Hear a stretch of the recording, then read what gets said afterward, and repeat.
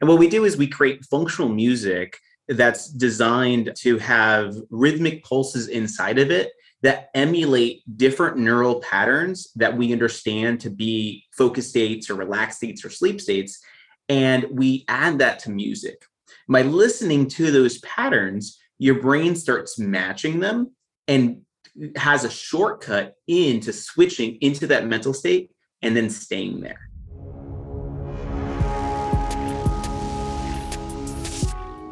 Hey there. If you are a leader, a knowledge worker, or an entrepreneur, and you want to take your professional success to the next level while reclaiming time, space, and freedom within your personal life, then Zero to Dangerous may be a fit for you. Zero to Dangerous is our flagship peak performance training. You'll work one-on-one with our coaches. You'll go through our whole curriculum. You'll join a community of peak performers from all over the world. This was like a really weird thing that happened is my workday started ending at 2. So then somewhere in Zero to Dangerous, there was this idea that I needed now an entirely new category of things to do just because I enjoy them, which is an entrepreneur for 23 years. It never occurred to me to make a list of things to do for the sheer pleasure of doing them because I had gotten all my work done. Like it never occurred to me to do that. It was really, really weird. I enforced the deadline. Like it had to be real. I had to create the output to really have the experience be valid. And I was watching my productivity go up and up and up. And I was like, what do I do now? It's 2:00. And it was just so weird. Like when you have 20 or 30 people who have weird experiences like that, and you can put them in a way that somebody can kind of scan through those, it allows somebody to self-identify and be like, oh God, that's really meaningful to me. Because some person's going to be like a 40-year-old dad who's going to go through Zero to Dangerous and make enough time to go see his kids play baseball or whatever. That's going to be somebody. Go to getmoreflow.com, getmoreflow.com, pop an application through, takes 30 seconds. We would be excited to speak with you to see whether it's a good fit. So that's getmoreflow.com.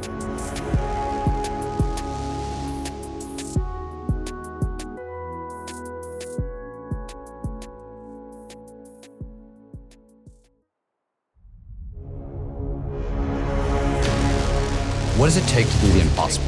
What does it take to level up your game like never before? What does it take for individuals, organizations, for even institutions to achieve paradigm shifting? Nothing is ever the same again, breakthroughs. Our mission is to decode the neurobiology of flow and cognitive peak performance. Access the minds of maverick scientists, groundbreaking innovators, and world-leading experts to understand what it takes to achieve ultimate human performance, so you can feel your best, perform your best, and accomplish your boldest goals. I'm your host, Rian Doris, and together with best-selling author Steven Kotler, I present to you Flow Research Collective Radio.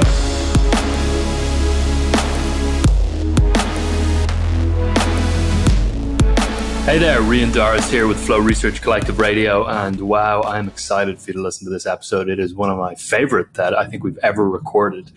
It was with a close friend of mine, Dan Clark, who is the owner and CEO of Brain FM, and his director of research, director of science at Brain FM, Dr. Kevin Woods, who is a Harvard neuroscientist and an MIT neuroscientist, and also a computer scientist and an incredible, incredible mind. And to give you a little bit of quick background on Dan, Dan is an amazing world traveler. He's a martial artist. He's a technologist. He sold his first company at age 20 and has built many more technology companies since then. He was named by Forbes as one of those to make the Forbes 30 under 30 list. And as I mentioned, he's also the CEO and owner of Brain FM, which is an amazing peak performance company that you're going to be hearing much more about as we go through this full episode. And Dr. Kevin is the director of science at Brain FM. As I mentioned, he received his doctorate from the program in speech and hearing bioscience and technology at Harvard and worked within the lab for computational audition at the MIT Department of Brain and Cognitive Sciences. He's an expert in all things sound and peak performance. And that's what we talk about within this episode. We talk about what Brain FM is, how it works, whether or not it can drive you into a flow state, how to think about sound and audio as a tool for changing your state, for neuromodulation, and as its own category for neuromodulation, as opposed to other categories or other ways of changing your state, like substances or technology, or even practices like exercise or breath work. And we go really deep on the benefits of using sound and using audio to alter your state and achieve peak performance. And also, of course, given that this is Flow Research Collective Radio, we talk about the neurobiological mechanisms that lie underneath that. So you're in for a treat. You're going to love this. We talk about things like the difference between art music and functional music. We talk about the fact that the brain does three things: perception, cognition, and action. And we talk about how Dan leaned into his chronotype and worked from 10 p.m. till 4 a.m. at night when building Brain FM, and why that is a wise thing to do if that's how you're wired also. So you're in for a treat. It's going to be a great one. It's going to span 2 episodes. So this is the first one, and you will catch the second one separately. Enjoy.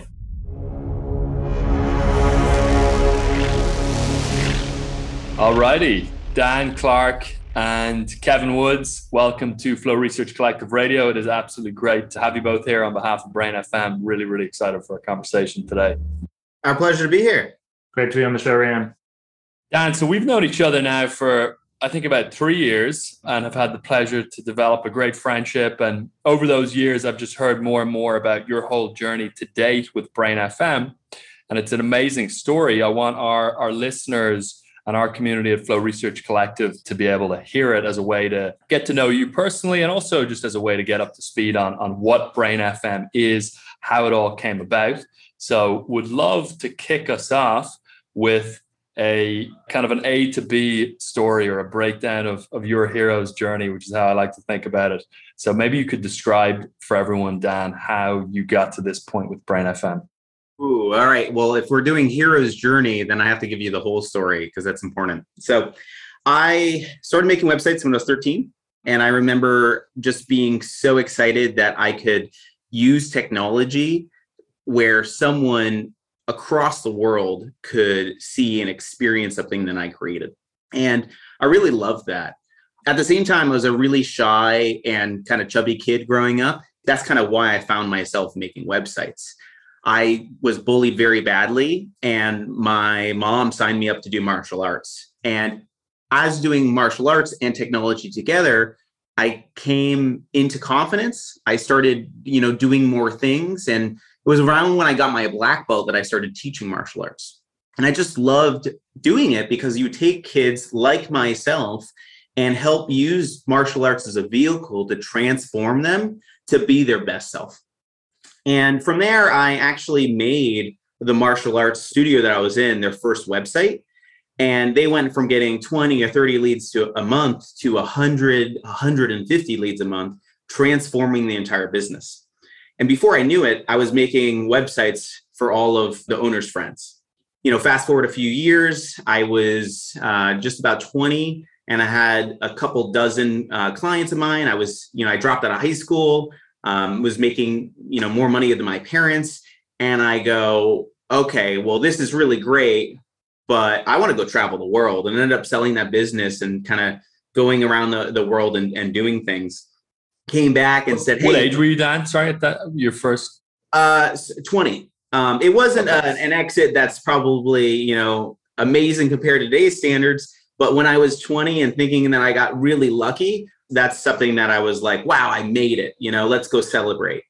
And did. And I've traveled, and I have some more stories for other podcasts about, all the experiences I've gone on. I've been fortunate enough to hit all 7 continents, but came back and I said, hey, how can I prove I wasn't lucky and do this again?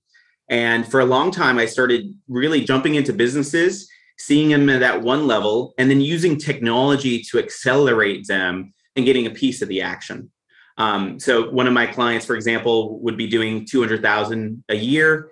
And 18 months later, they're doing 1.8 million. And I would say, thank you so much. Let's go to the next one. And I keep doing that. And as I did that, I started doing more technology and started doing bigger businesses and bigger, challenges for myself, and really just started going after financial success. I became digital director of a company outside of Boston and started getting into TV and radio sales, as well as apps and other kinds of integrated technologies with advertising. And, if you looked at my life from the outside, I made it. I was like 24, 25 years old, and I was making really good money and, could have just followed that path for a long time. But I started, to be honest, feel empty inside. I was going to really doing deals at different clubs and, doing all these kinds of things. But it got me so far away from helping people, which is really what I started with. And actually was with clients at a club once, and we ended up leaving the club, and we got robbed, and I had a gun pointed at my face. And it was like Mexico is in a seedy part of it.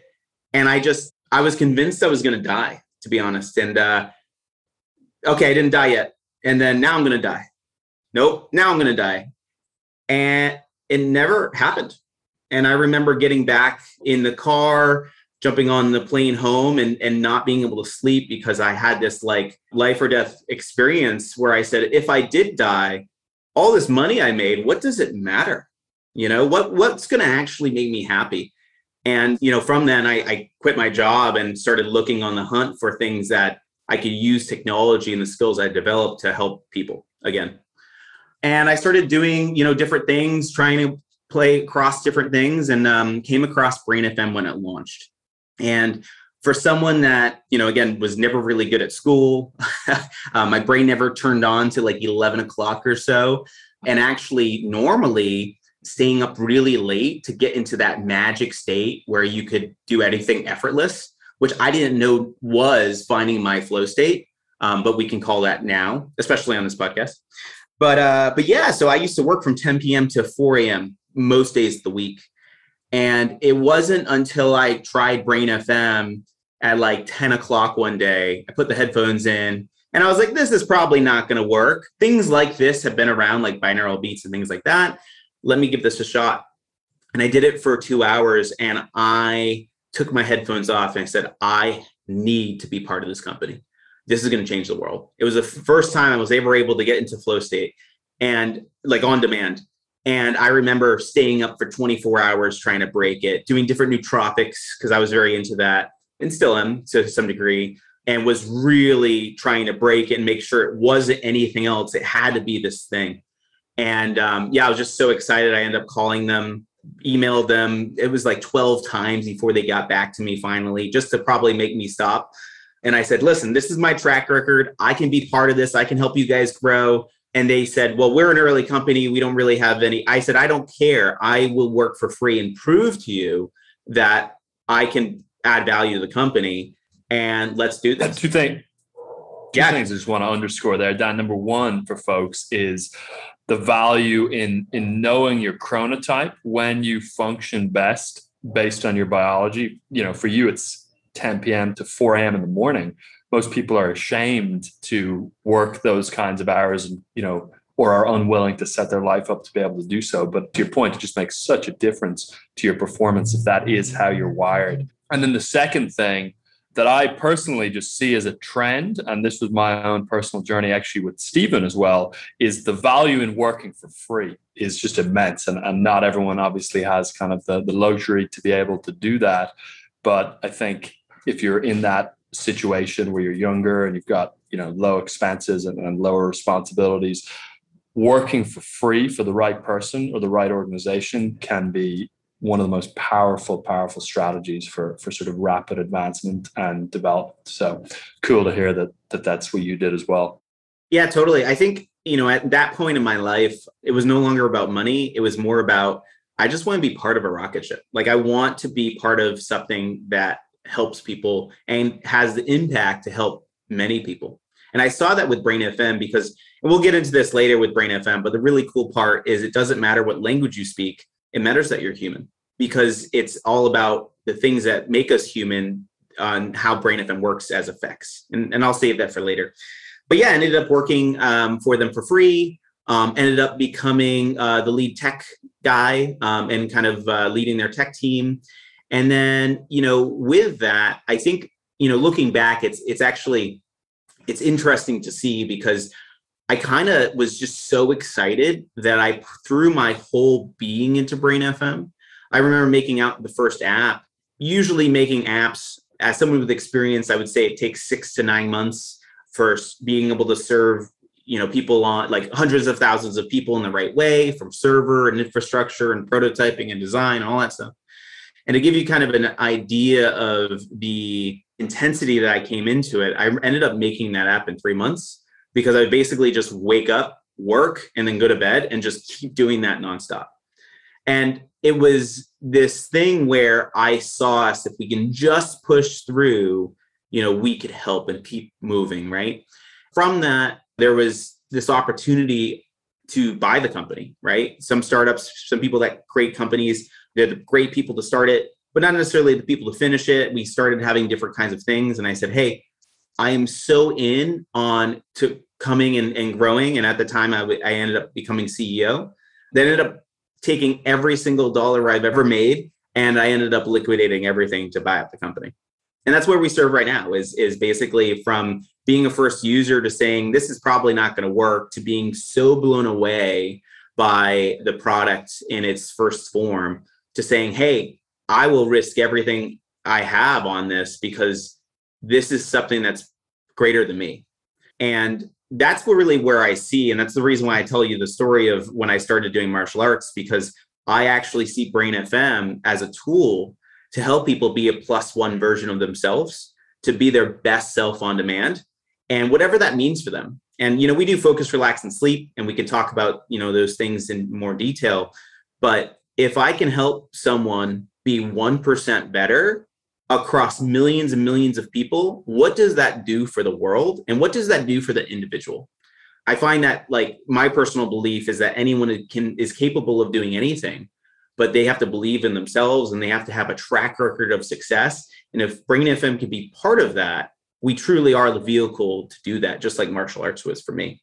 And what's interesting, and I'll finish up here, is that while I used to have flow state from 10 p.m. to 4 a.m. at night, I've been able to use Brain FM to now be a morning person. And I wake up at 7 o'clock every day, and I start in flow state at 8 o'clock, and I probably end around 11 or so to start doing things. But it's been a phenomenal tool in my life that has changed my life. And it's my quest to now enable the tool to change other people's lives, and then use the company to invest further in science, which again, we have a neuroscientist here sitting next to me. We'll chat about that, so that we can learn more, make a better product, to then invest in science even more so, and keep spiraling this up to create a company that can truly make an impact. So yeah, it's been a roller coaster, but it's been a fun one. Yeah, it's a great breakdown, Dan. Thanks for sharing that. And I think you're just a great example as well of what Stephen refers to as the habit of ferocity, just exhibiting that sort of tenacity and hustle and doing what most people are unwilling to do. And as a result of that, accomplishing what most people are not necessarily able to accomplish. So yeah, I think a big lesson in your story as well is just also in just the power of hustle and tenacity and the habit of ferocity. So I love that aspect of it. Kevin, I want to switch gears to you for a second. I've got some sort of questions around your background and your story as well. And then we'll start on the specifics of Brain FM, what it is and how it works, because I know people are feeling a little bit of a cliffhanger on that side. Kevin, so your background, I mean, you got your PhD from Harvard. I know you also worked in MIT, I believe, during your PhD or during that period of time. Would love for you to give folks a quick breakdown on what you did at Harvard and MIT. And then the paper, when I was doing research for this interview, that really caught my eye of yours is called Schema Learning for the Cocktail Party Problem. So after giving folks a little bit of a breakdown around your research and your work at Harvard and MIT, would love if you could describe the cocktail party problem to everybody and share a little bit about that paper as well. Sure, absolutely. I'll start actually just a little bit farther back than that. I studied neuroscience first as an undergrad at NYU. And the reason I got into the brain at all was that I was interested in consciousness and the nature of subjective experience. And well, it turns out that it's very hard to make a living in that field, and it's hard to be taken seriously unless you've done something else first. So I decided to study attention, right? Attention being somewhat close to consciousness and kind of shaping your conscious experience. So I studied attention. In particular, I went into auditory attention, just generally fascinated by audition, always been a musician. Also, sound is something that's, ephemeral, and it has a sort of magical feel to it. You can't see it, but it's there and it's so important. And I had this question sort of from the very beginning of my educational journey of what is auditory attention, right? If you're listening to a piece of music and you're focusing on just the drums and all the other instruments fade into the background, and then you focus on just the bass and the drums fade away, what is that, right? What's happening in your brain? It's very different than moving your eyes around, right? Visual attention is intuitively easier to understand because eyeballs move and ears don't, right? And so I was really interested in this sort of the way auditory attention shapes your experience. And so I studied that first at NYU, and then that's right, I went on to Harvard and did actually my dissertation work at a lab at MIT. And in particular, I studied auditory cognition. So the way we think about the brain is that the brain does essentially three things, right? Perception, which is input; cognition, which is mulling stuff around, making decisions, what do you do with the input; and then action, which is the output. And people often think of hearing as a perception problem, right? It's about the sensory system and getting things into your brain. But the nature of ears basically is such that cognition plays a large role in hearing, right? And there's a huge problem when it comes to hearing things like one sound among many sounds, right? And that's what the cocktail party problem is how do you hear one sound among many? How do you use your auditory attention to focus in on one person's voice at a cocktail party? How do you use your auditory attention to focus in on one instrument in a musical mix, right? And so that's what I ended up studying in grad school. And, the answer is somewhat complicated. Definitely glad that you looked at my papers. The schema learning paper in particular has to do with memory. Attention and memory are two core areas in cognition, right? Again, they have to do with sort of the way the brain operates rather than just the sensing system, right? It's not about your eardrum or your cochlea. Attention and memory are about things that happen in your brain. And so what we discovered when I was in grad school is that, well, when you are solving the cocktail party problem, listening to one sound among many, a lot of that problem is solved with attention and memory. And when it comes to schema learning, what we mean by schema is a pattern that's repeated. So you're picking up on similarities across one person's utterances, right? So the way a person speaks, you may have typical prosodic contours, right? Prosody is sort of the lilt of your voice, the melody and rhythm of your voice. And different people have different prosodic tendencies, right? And you can pick up on those things to follow one person's voice among many, right? But that's just one of several mechanisms you use to solve the cocktail party problem. Again, which is fascinating because unlike the eyes, sounds mix in the air before they arrive at your ears, right? So again, this is the sort of central problem with auditory attention. Why it's fascinating is that everything arrives at your ears jumbled up, and the brain has this problem of how to split it apart. So that's what I studied in grad school for 7 or 8 long years or something. But where this gets interesting is that, at that point, the typical method for doing these experiments was that you'd have to drag people into the lab, throw them in a sound booth, they wear your specially calibrated headphones, and you test them one at a time. And so you can run maybe a handful of people in an afternoon if you're lucky, right? And doing things that way, it takes forever to build up the requisite number of participants you need to run a study. Well, at that time, people in linguistics and visual psychophysics were doing experiments online, right? And they could get 100 people in an afternoon, but the auditory community was extremely resistant to this because they thought everything had to be calibrated just so. It turns out that wasn't the case, and that we came up with, essentially tricks and methods for running online auditory experiments that made the data come out just as good as it was in the lab, right? You have to collect a few more participants to get rid of some noise. But the point is that, the things that people were doing in linguistics and visual psychophysics were totally possible in audition with the right methods. So I developed some of those methods in grad school and used those to do that research on the cocktail party problem that I was just talking about. Just want to ask one quick follow-up there, Kevin, because I love that breakdown you gave. The model of the brain, essentially doing three things: perception, cognition, action, as input, processing, and output, is just a really clean, nice way to put it. I'm curious if there's any elaboration that you have on that model or that breakdown, or if there are any examples, simple day-to-day examples of the brain functioning in that sort of three-step process. Sure. I think, it's logically the right way to think about what the brain does at a computational level, right? So if you think about the functions that the brain performs, they're of three kinds. It's perceiving things, deciding what to do with the input, and then doing things, right?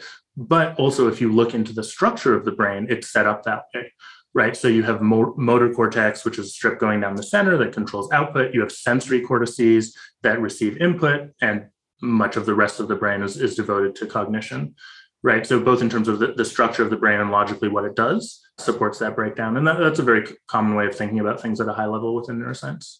Nice. Yeah, I think that's helpful for folks. Yeah, absolutely. And you were just going to transition, Kevin, into the breakdown of how things ended up at Brain FM. Yeah, absolutely. So having developed these online auditory methods towards the end of grad school, right, I was happily collecting, hundreds of participants in an afternoon, very excited about this. And so I was at the supermarket one day and ran into an old lab mate of mine who was a senior colleague, basically, in a lab that I worked in many, many years ago. And she, at that time, was collaborating with Brain FM. This is, by the way, Psyche Louie, who's now a professor, a cross-disciplinary professor of music and neuroscience at Northeastern, brilliant researcher, and still a very important academic collaborator with Brain FM. And so I ran into her at the supermarket, and I was so excited about my methods, I just couldn't stop myself. And I said, Psyche, I'm doing this great new thing. I'm collecting all this data. People in Audition haven't done this before, but I'm telling everybody about this because I want the community to be using these methods. And she said, well, that's really interesting because I'm now working with this company that has exactly this need, right? Of how can you test large numbers of people without needing a lab, without having to bring in people one by one? How can you get data like that very, very quickly? And so she essentially hooked me up with Brain FM, and I started consulting for them at first, skeptical as one would be, and I had to run the research myself before I believed it. And since then, we've done a bunch of studies, and we have something actually coming off my desk very, very soon. I'm not quite at liberty to talk about, very exciting results. But the point was, this was a perfect mechanism for essentially trying to find the perfect background music, which is what Brain FM is, right? And so she set me up, I started consulting, and this was in the last year as I was wrapping up my dissertation, essentially. And then I started full-time with Brain FM as soon as I defended, which was fantastic. Nice. That's a great breakdown, Kevin. Thank you for sharing that. So let's transition for a moment to the kind of nuts and bolts of Brain FM and what it is.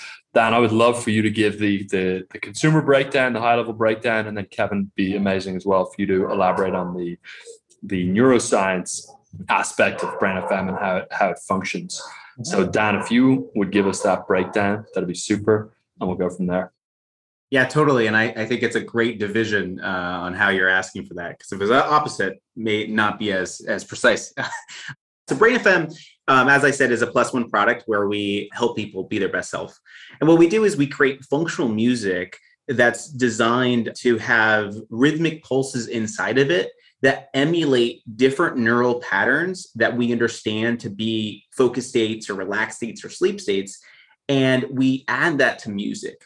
By listening to those patterns, your brain starts matching them and has a shortcut into switching into that mental state and then staying there.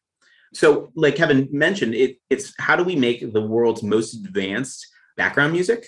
But what's really interesting about that is that we do it on two different sides of the house. We do it on how music sounds like, right? And the different genres that are associated with different moods.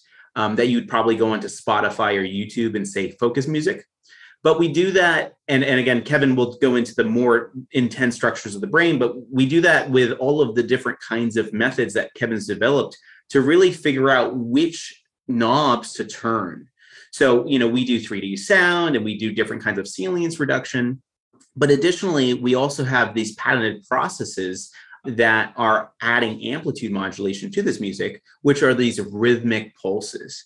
And by listening to this music, you're able to switch your mental state in 5 minutes and then stay there as long as you're listening to the music. I like to think of it as like when you're running. When you're running and there's a wind on your back, it just feels effortless. It's just so much easier.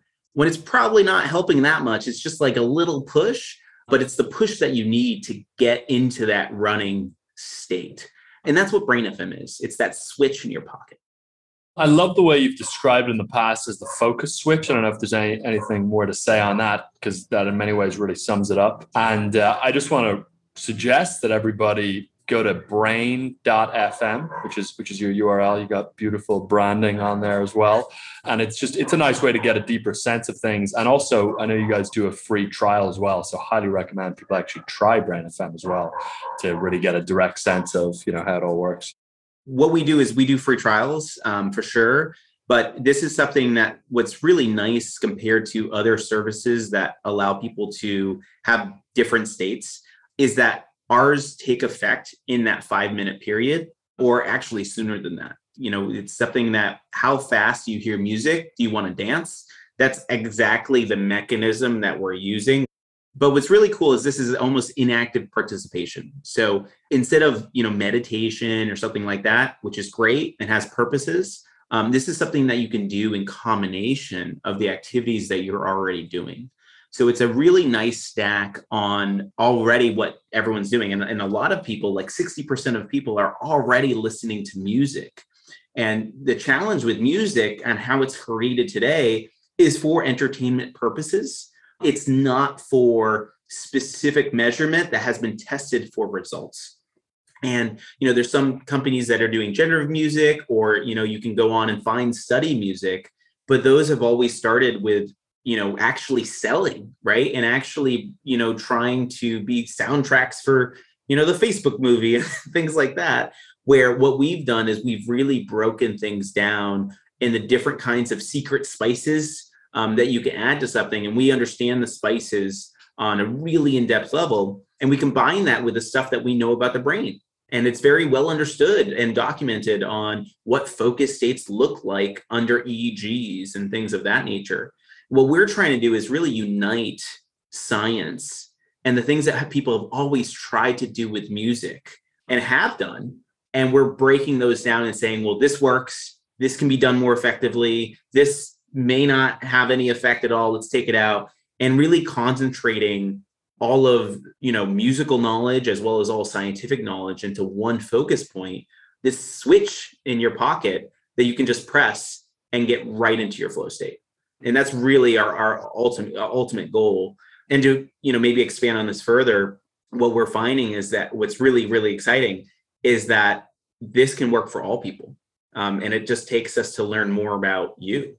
So, for people with different neurodiversities, whether they're in, the normalized range, or they have more distinctive lean toward ADHD or autism or whatever it may be, once we learn more about you, we can actually personalize the music and that experience. I mean, we have some really incredible results that I don't want to take any of Kevin's thunder on, but it's really exciting because this is something that, does work. We've seen a lot of data on that. And now from a consumer side and from, the business side, our mission is how can we put this in everyone's pocket? So just like airplane mode on your phone, you can go focus mode on your phone and just click a button and then zoom in where you need to be. Nice. It was the phrase you used there, Dan, inactive participation? Yeah, I think that's nice. It's inactive in the place where you don't have to be practicing it.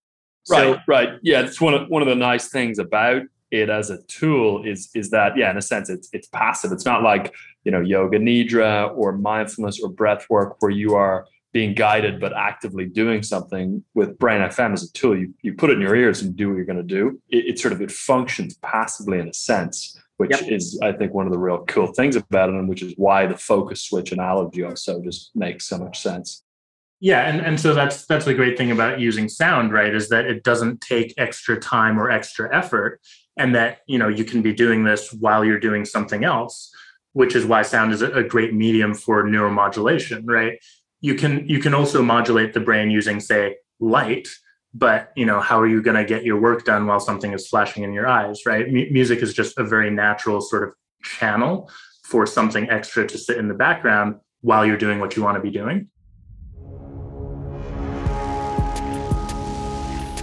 Hey there, just going to interrupt.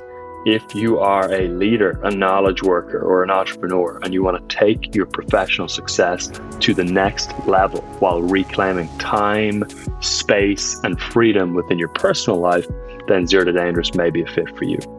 Zero to Dangerous is our flagship peak performance training. You'll work one-on-one with our coaches. You'll go through our whole curriculum. You'll join a community of peak performers from all over the world. This was like a really weird thing that happened is my workday started ending at 2.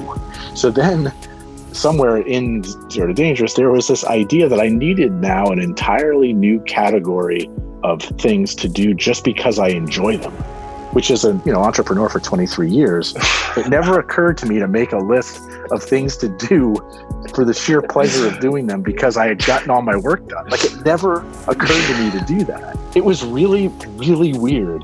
I enforced the deadline. Like, it had to be real. I had to create the output to really have the experience be valid. And I was watching my productivity go up and up and up. And I was like, what do I do now? It's 2:00. And it was just so weird. Like, when you have 20 or 30 people who have weird experiences like that, and you can put them in a way that somebody can kind of scan through those, it allows somebody to self-identify and be like, oh God, that's really meaningful. Because some person's going to be like a 40-year-old dad who's going to go through Zero to Dangerous and make enough time to go see his kids play baseball or whatever. That's going to be somebody.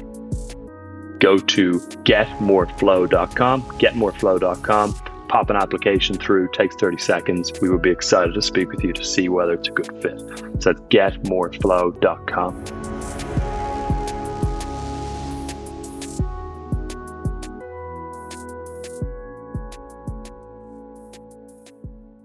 Dan, that was one of the great points you made just before we went online, which is that at Brain FM, you don't see yourselves as a sound company, but rather as a neuromodulation company with sound as your chosen medium. Mm-hmm. So, Kevin, but maybe before we go into the more in-depth breakdown around how Brain FM functions neurobiologically, maybe you could both speak to why sound is such an effective medium for state change as opposed to substances, or as you mentioned, light, or other forms of technology.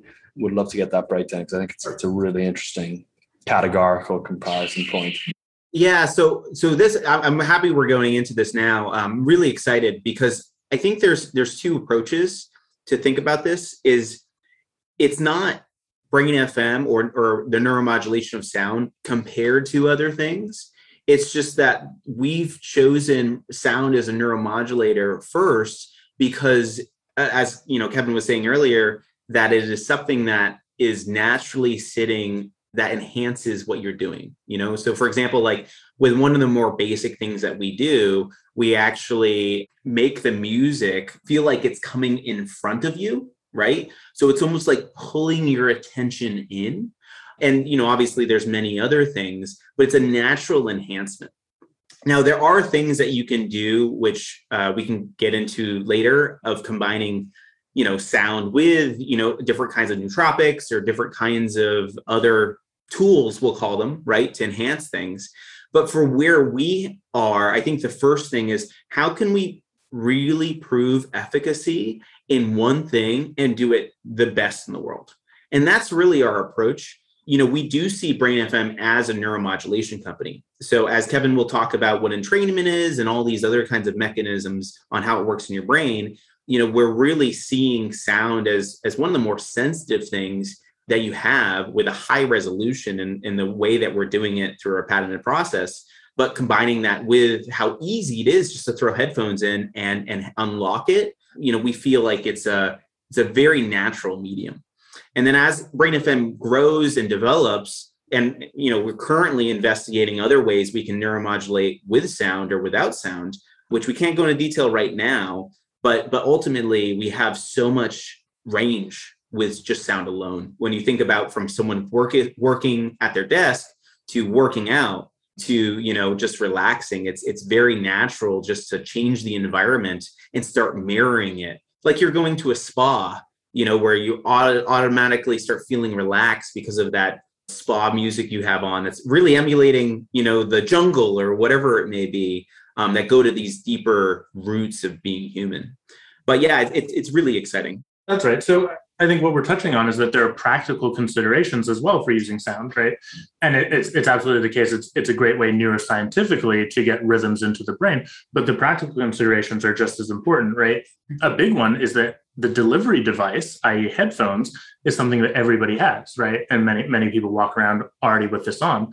Whereas if you want to start stimulating the brain with, electricity or enormous magnets or giving people pills, that's something extra, right? That, people aren't used to, may have strange side effects. And you can do that with lab equipment that costs tens of thousands of dollars. That's, enormously heavy, and you'd have to go into a special clinic and that kind of thing. But sound is something that everybody understands and works very, very, very well, right? And so Dan was alluding to entrainment, and we'll discuss it, I expect, a bit more later. But just very briefly, entrainment is the principle that the rhythms in the brain reflect the rhythms in the world, right? And I'll say that again, the rhythms in the brain reflect the rhythms in the world, right? And the rhythms in the brain are also important for getting things done, right? They drive perception, cognition, and action. And so if you can set up your environment, i.e. incoming sensory stimulation, in the right way, you can guide the brain into the right mental state. And that's the principle behind Brain FM. And doing it with sound just makes way more sense than any other method of delivery. Kevin, what are some other examples of entrainment? I love the simple definition of it there that you provided. Sure. Yeah, again, something Dan alluded to previously is dancing. And I think that's a great example that everyone understands and, sets a timeline for how quickly Brain FM really affects you. That, we say 5 minutes, but it's really much quicker than that. And if you hear dance music, how long does it take you to feel like dancing, right? And that's exactly the same neural mechanism, which is entrainment. In other words, the activity of neural populations in your brain is locking into the incoming stimulus, right? And so if I was to clap my hands in a rhythm, your brain is firing off at that rhythm. And if it's something that has sort of a natural continuity to it, in other words, it supports a continuous oscillation, then neural populations will, if you like, resonate at that frequency.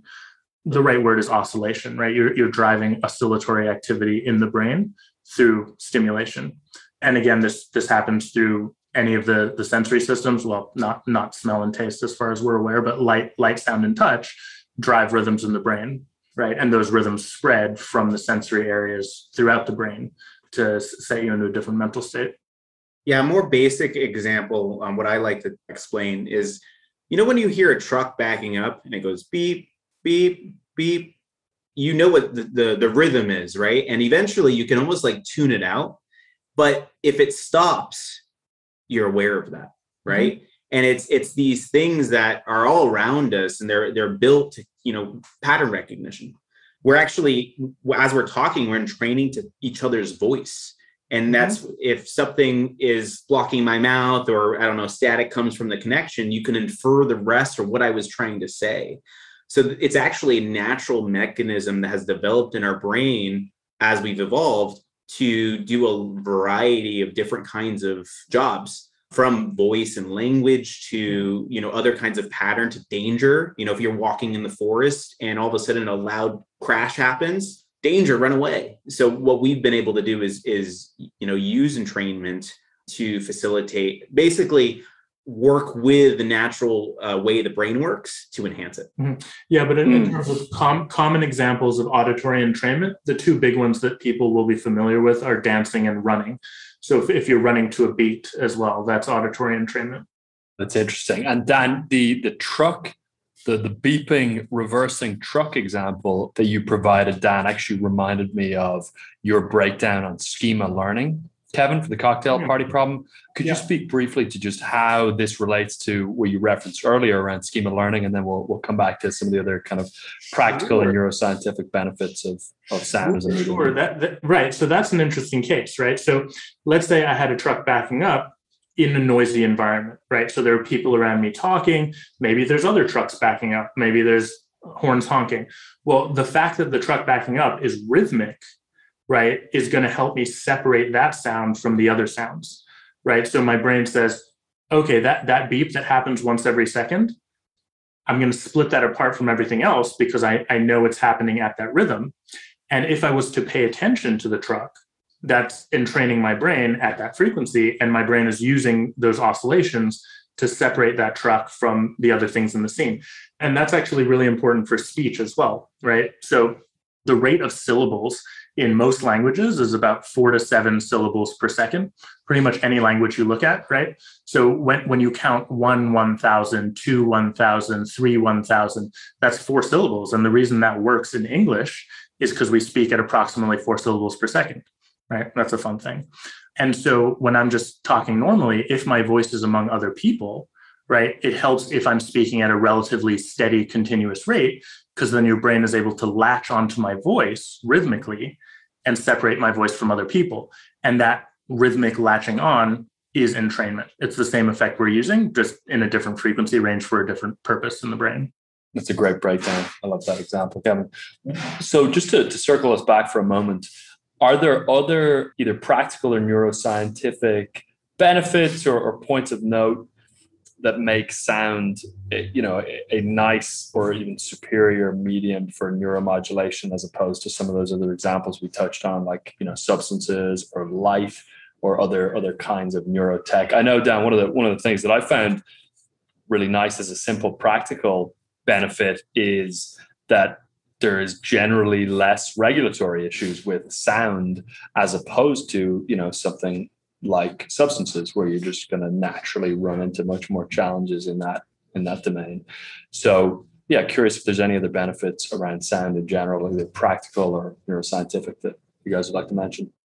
Yeah, so I'll let Kevin talk about the neuroscientific side, and maybe comparison of visual as well as touch. But I think on a practical, other practical side is actually the revolution we're having in the world today. So, 10 years ago, not many sound canceling headphones were around. And now every single person has Bose or AirPods or whatever, device they have as something that's in their pocket, always accessible.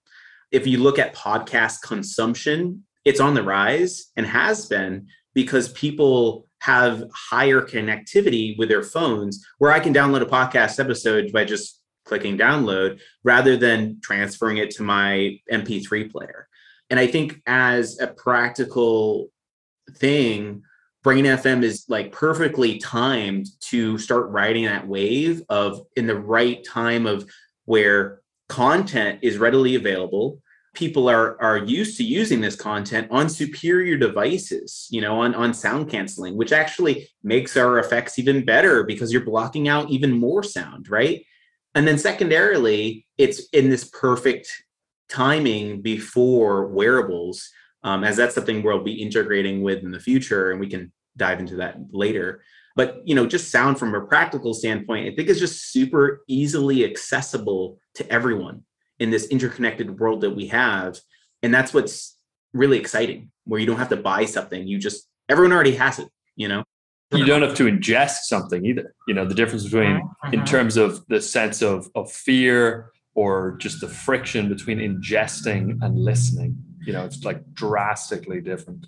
Yeah. And what's really interesting about ingesting and substances in general is there's so much other noise going on inside of your body that it's really hard to figure out. So for example, even just drinking coffee, right?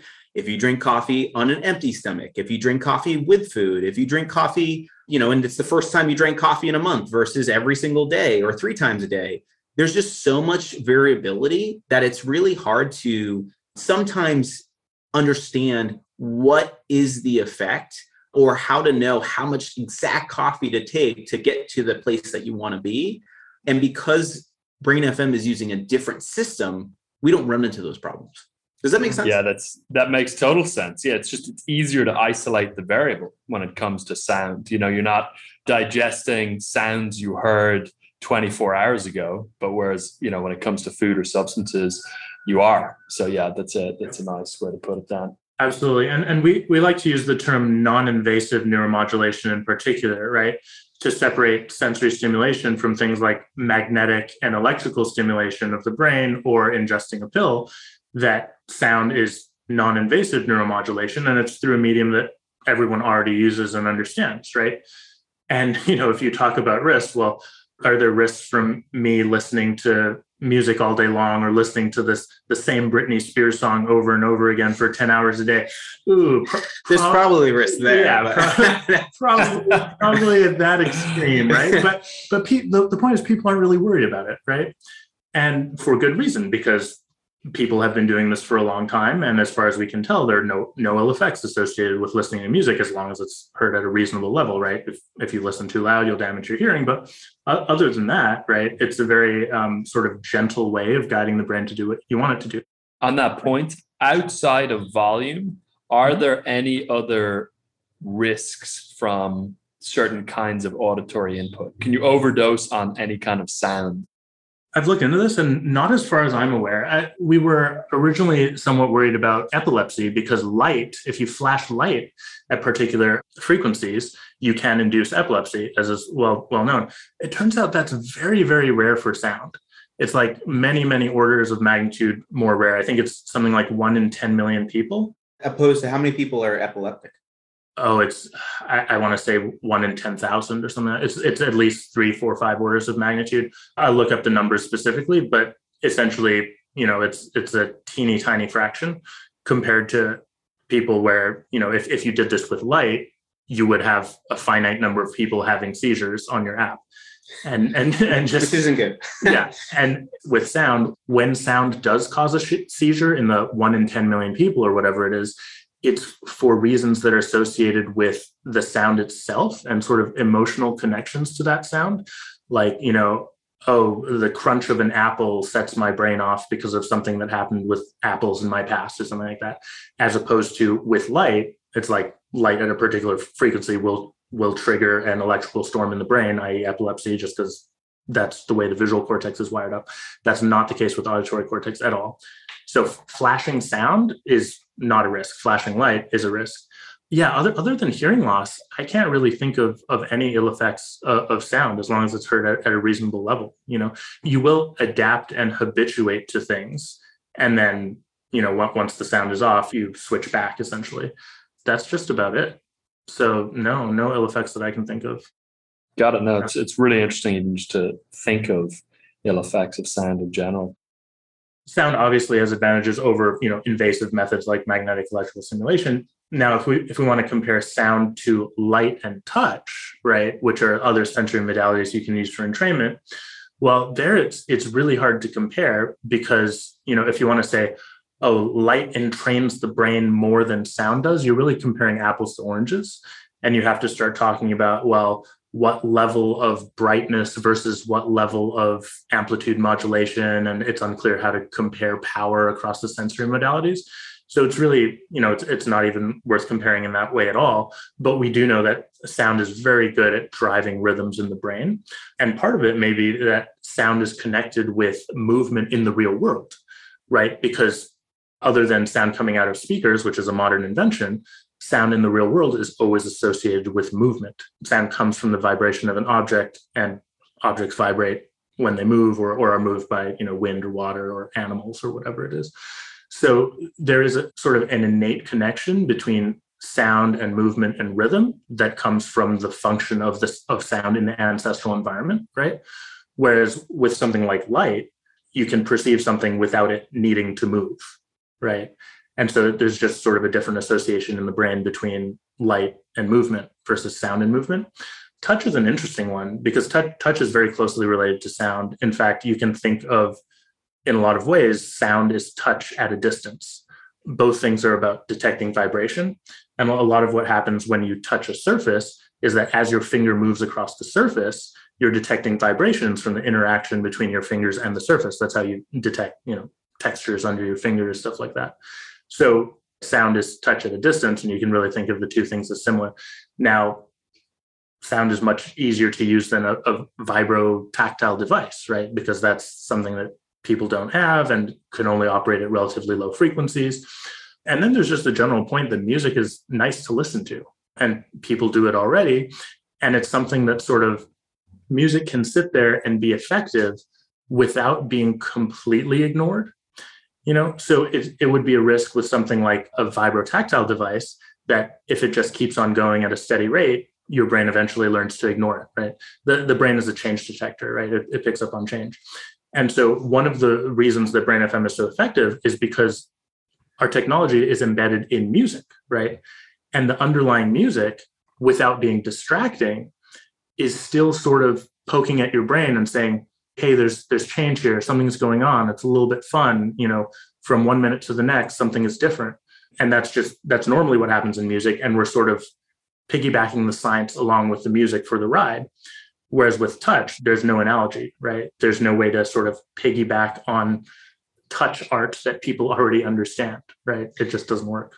And further is, correct me if I'm wrong, Kevin, but I believe the resolution that we're looking at with different kinds of frequencies in focus, which is very high, isn't as sensitive in the skin. So it's hard to enable vibroacoustics to have all the range that we have with sound. Yeah, well, touch is complicated because you have many touch sensors, essentially. And, embedded in your skin, I think you have 4 or 5 different types of touch detectors. Some detect pressure, some detect light touch, some detect deep touch. And with any vibroacoustic device, you're only going to be, really targeting a subset of those sensors. So, the effect by the time it's at the level of cortex is somewhat unclear. It's not to say that touch in combination with music wouldn't be slightly more effective. I'm honestly not sure. But given the practical considerations, sound is by far the best way to introduce rhythms into the brain. I love 2 things you said there. Sound is touch at a distance. It's just a fascinating way to put it. I also love the notion that the brain is a change detector. Mm-hmm. Not to take us off track, but I was reading a great article on Farnham Street blog yesterday, which is a fantastic blog by Shane Parrish for anyone who's interested in checking it out. And I think the title was something along the lines of, when you hear it's different this time, you should be very wary. Or when you hear yourself saying it's different this time, you should be very wary, because of the fact that, to your point, the brain is a change detector, and we disproportionately weigh differences over similarities, which is, a form of cognitive bias. So we believe someone's changed, or that it'll finally be different this time, or that because of the nature of this new technology, it's not a market bubble, it's actually going to keep going up, or whatever it is. And we fail to see the similarity and overweight the difference.